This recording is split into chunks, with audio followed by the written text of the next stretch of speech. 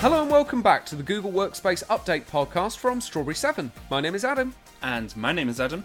We're here every week to bring you the latest things happening in the world of Google Workspace. This podcast is available from your regular podcast provider and also in video format on our YouTube channel, youtube.com/Strawberry7. Coming up on the show today, we have 5 updates for you today. I have read ahead and the first few updates are quite minor, so don't expect anything too exciting from those. As Adam said, it must have been a quiet day at Google. So we have updates for you from Google Sites, Android, Sheets and Slides in one update, Admin and Chat. As always, there is a link in the podcast or the video description to the document that we read from. This document contains relevant links, some pictures, and even some lovely moving graphics, showing you some of these features in action. So, let's get to it. on with the show. Right, so we have a couple of little updatelets this week, and the very first one is to do with Google Sites. So, easily duplicate groups and objects in Google Sites. Currently, Google Sites editors can duplicate a section of their site, and the duplicated section appears directly below the section it was duplicated from. Google is extending the duplicate feature by enabling you to easily duplicate objects and groups when editing a site. Excellent, thank you, Adam. Could you say duplicate one more time? Yeah, we said before, didn't we, Adam, that Google has basically created copy and paste, haven't they? Yes, they have. There is a lovely little graphic to go along with this one, and it's one of those updates. It sounds so simple, but I was still just trying to get my head around what have they actually done for this update, because what I'm thinking is, it's a lot easier to copy a group. So instead of just copying one image, you may have an image and a text box next to it or something else, whereas you can now more easily copy all of them together as one. Yeah, I think you're absolutely right. And I think that's what they mean by copying the section, is you can kind of copy the whole lot. So I think you're absolutely right in what you say there, Adam. I'm kind of being a bit facetious. This is golden to anybody who's using Google Sites and has quite complex sections and does just want to duplicate it, maybe just change your picture or something like that. So I think this is a very, very useful update. Even though it's a very simple one, it's going to be very useful to people in a certain situation. I think you've got there's no real information about the rollout phase or anything, but I think there is a link here, isn't there, Adam? Yes, that's right. There is a link to the Google's Help Center. So if you would like to learn more about adding or editing text and images within Google Sites, there is a link within the document. And because this is an update alert, same as the next one, then this should be fully rolled out by now, or if not, very imminent for everybody. Thank you for that extra information, Adam. That's great. And the link there is going to be very useful for people who want to know more about that. Thank you so much, Adam. What have we got next, please? Next up is an Android update. So I put it as Android, but let's get into it. So you can now paste HTML into a document on Android. So once again, we're sticking with the copy and paste theme. So in continuing Google's mission to provide a top-class user experience on large screen devices, they're introducing the ability for users to paste copied HTML elements into a document on Android. You can now copy HTML elements to clipboard and paste their elements into a doc, all while maintaining the formatting elements. Okay, I mean, very, very useful for anybody who's working with HTML, any web developers, coders who are using that. I am interested to know what the experience was like before. I did wonder that as well, because as we're joking, but it is very much copy and paste. And could you not do that before? Maybe the key bit of this is the sentence where it says maintaining the formatting elements. Maybe that wasn't an option before. I think you're right. I think you've got it absolutely right there, that it's the formatting that they're probably maintaining. Of when you're working with HTML, you know, there's a lot of tabbing in or indenting rather of sort of text and code and things like that. It's very relevant to the layout of the code. So I think it is the formatting is the key thing here that's being maintained on the Android devices. I assume beforehand that used to just be wiped, or that used to be not retained when it went across. Again, very, very useful for certain people who are working with Android devices and work with HTML. It is quite a simple one, like you say, maintaining the copy and paste thing. But for anybody in that situation who's wanting to do that, I'm sure that's a really, really useful update. There's no further information on this about sort of rollout phase or anything, but as Adam says, because it's an update, it should be available pretty much straight away. Thank you, Adam. What have we got next, please? So, up next, we have an update to Google Sheets and Slides. So, revamping the first open experience in Sheets and Slides on Android devices. So, in addition to the recent announcement that documents on tablets and foldables will now be in paginated mode upon first open, there will now be more creation-focused experience when first opening the Sheets and Slides apps on Android devices. For example, in the Sheets app, there will be larger tap targets, and tapping once exposes the formula bar, tab bar, and contextual formatting toolbar. In the Slides app, you will now see the first film strip on the left-hand side, and selecting an object exposes the contextual toolbar and an on-screen keyboard. And I've included some lovely graphics, lovely images within our document, so everybody can see what this looks like. Thank you, Adam. These are really nice graphics that show what that looks like. I think this is great. It's a very simple update, again, but it's one thing that I've always found with using the Sheets app and the Docs app and things like that on these mobile devices. It's okay, but there's a lot of things where you think, why can't I just tap into that? Kind of like it says there, when you tap in, it goes straight into the formula bar. That's great. That makes much more sense to me as to the way that it works. And it can be quite difficult to work with these documents. One of the things I've always found quite annoying in the mobile apps is, let's say and I'm talking about iOS here as well, not Android. Let's say you open up Google Docs and you open up a document. You have to sort of tap on it to bring up the tools. That brings up a pencil. You have to then tap on that to then go into edit mode to then be able to sort of edit the document and do something with the document. And I've always thought to myself, why? Why do you have to do that? Because let's say it's worst case scenario, you open the document and you accidentally type in or you move something, just click undo. It's not a big deal. I don't really know why it opens in sort of like read-only format initially, then you have to sort of tap something to edit it. Do you see what I mean? Yeah, I wonder if they've done that almost as a confirmation that you actually do want to edit it, because especially if you're... I know this update mentioned larger screen Android devices, which we have mentioned quite a few times, but if you are on something, especially like your phone, if you're just scrolling through a document as view only, it could be very easy to accidentally start editing it when that's actually not your intention. You do just want to view it. And I must admit, whenever I've opened documents on my phone, generally, most of the time, the purpose is just to view that document. I'll actually go and edit them on a computer. Yeah, absolutely. I think this is the thing. I guess everybody's got a different opinion on it. For me, it's kind of almost the other way around. I actually end up editing them on my phone most of the time when I'm opening them. But I suppose for me, I'm always thinking of a universal experience. And when you're opening Google Docs on your computer, you're straight into edit. You don't have to sort of open it and then say, yes, I want to edit this document. And I've always thought it's a bit weird that it isn't like that on mobile.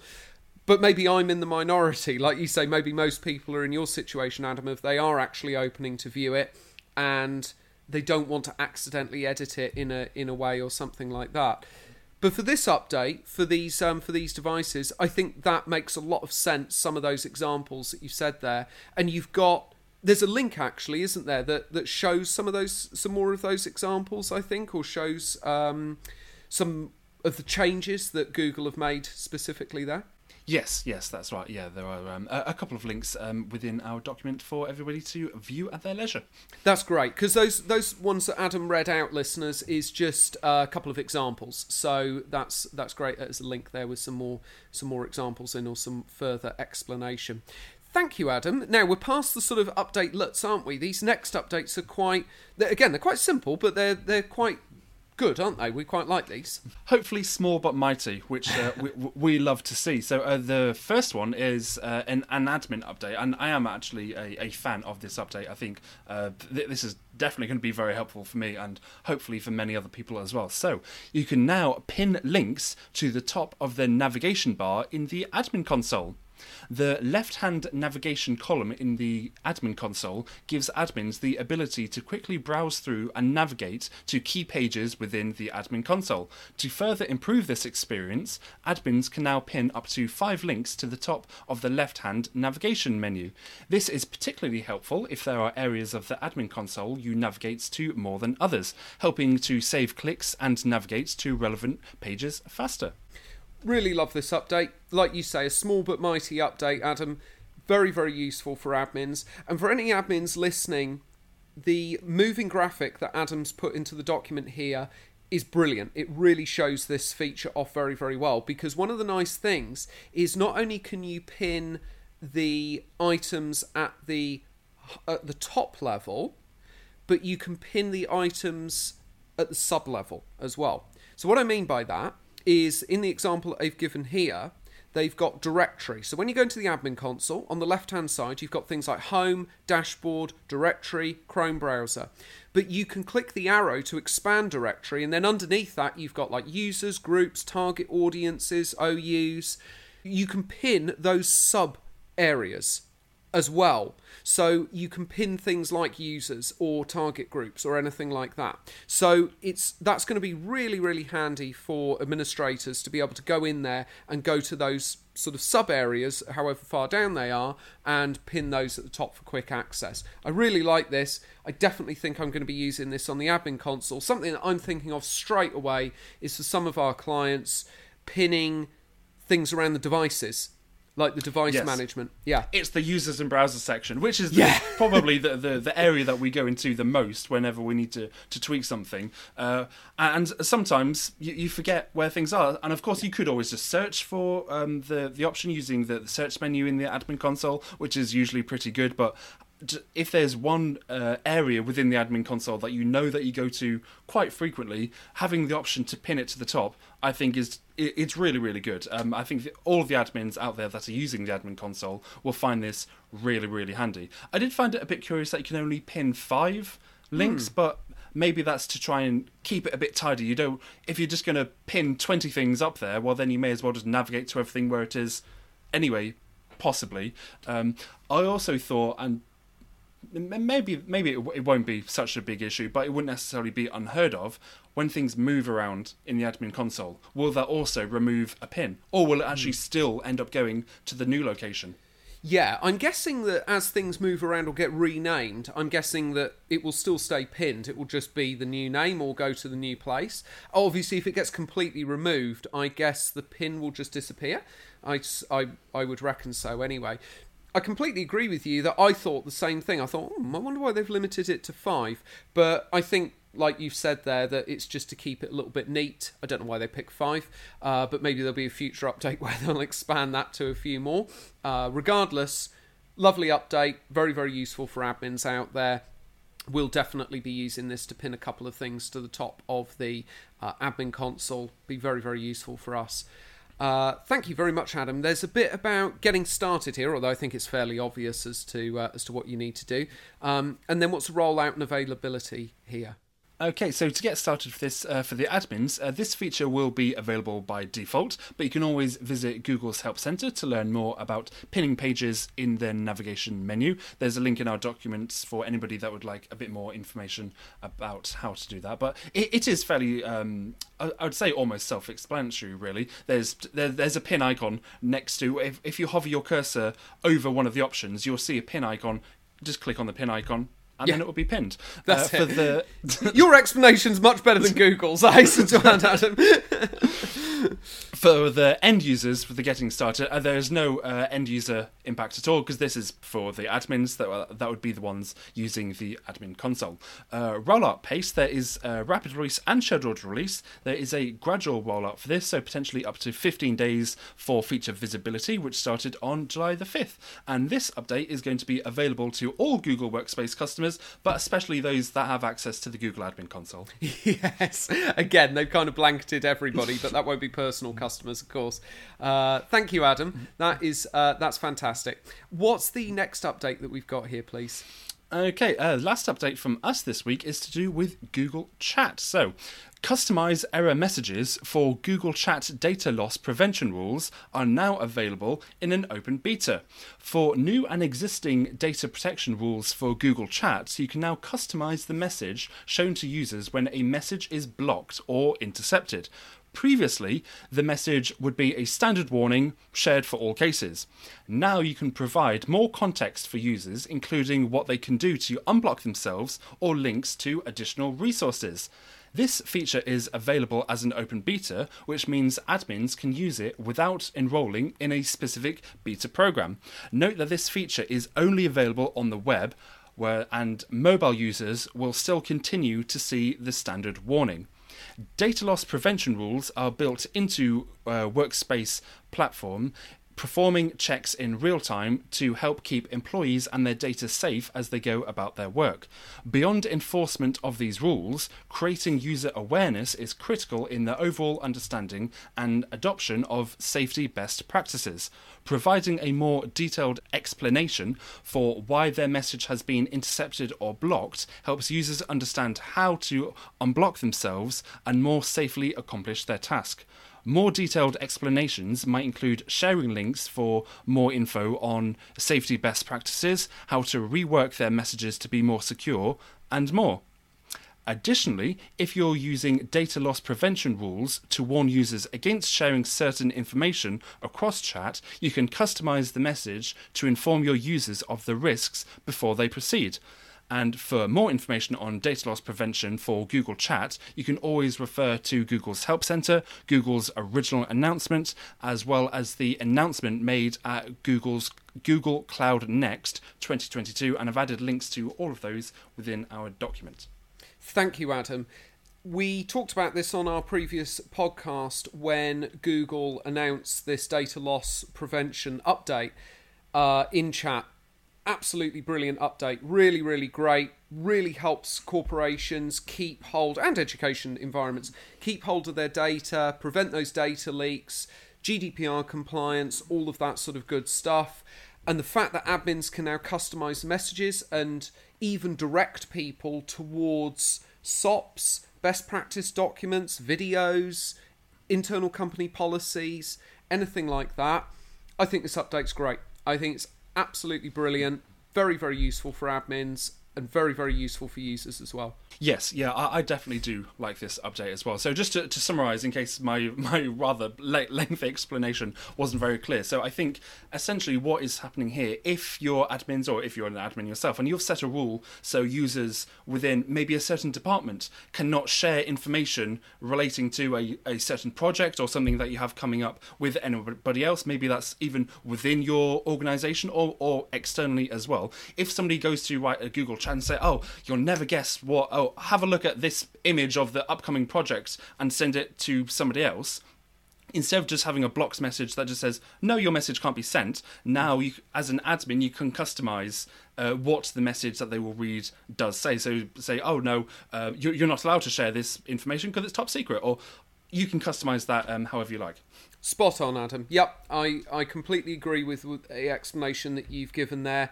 I think that would be so useful for people. I'm all for useful error, in inverted quotes, messages and giving people the correct information. And I think your example there is very, very useful.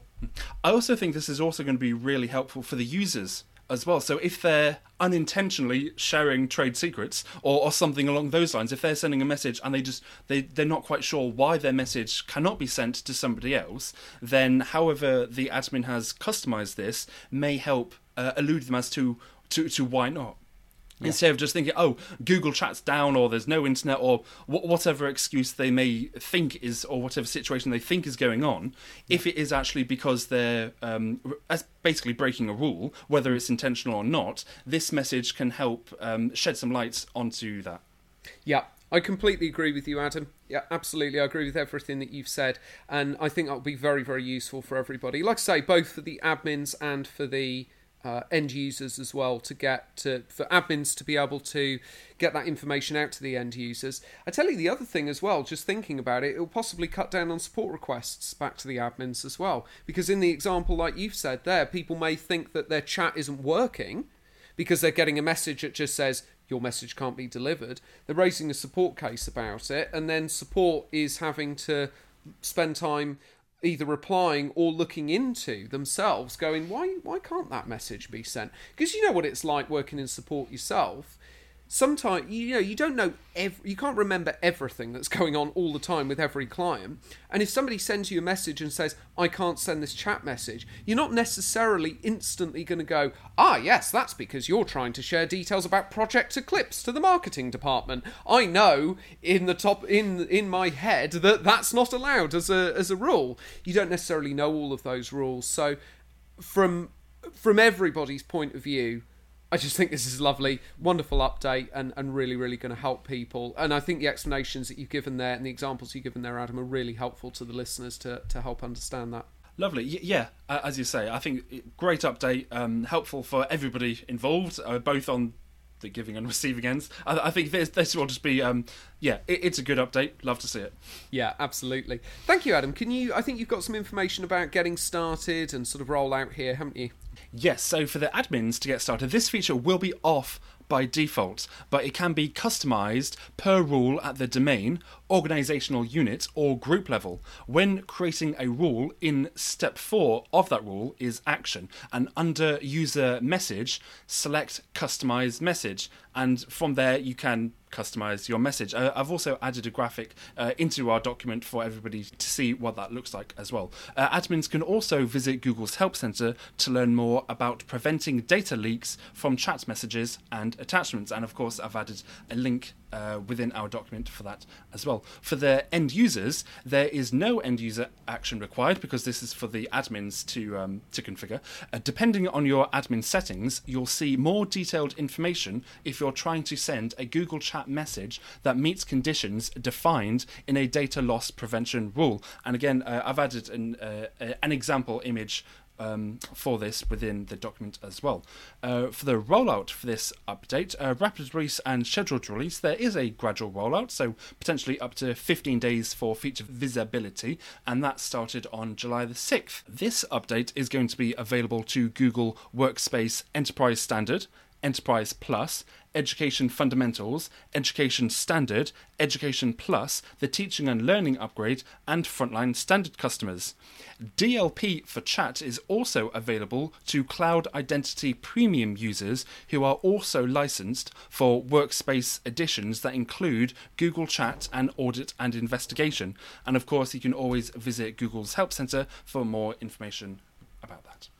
Great, thank you, Adam. It's really nice to see that they've included a lot of education level workspace editions in there again to really help with those education clients who want to maintain data protection and prevent data loss. So for the businesses, quite high end, which makes sense up at the enterprise level.